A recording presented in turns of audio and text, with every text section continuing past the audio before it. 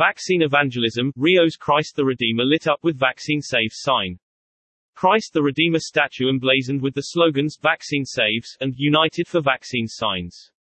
The display was organized by the Cristo Redactor Sanctuary and the Ogilvy Brazil advertising agency. Some believers did not appreciate the message, condemning it as blasphemous. Brazil has been one of the countries hit hardest by the virus, with over 436,000 deaths. In a bid to encourage people to get vaccinated against COVID-19, world-famous Brazilian tourist attraction which depicts Jesus Christ, arms outstretched, on the hillside of Rio, was emblazoned with the slogans, Vaccine Saves, and United for Vaccines. Rio de Janeiro's Christ the Redeemer statue has been lit up to project a message of vaccine evangelism, encouraging individuals from miles around to drop to their knees and worship another savior. The display was organized by the Cristo Redactor Sanctuary and the Ogilvy Brazil advertising agency. Some believers, however, did not appreciate the message, condemning it as blasphemous.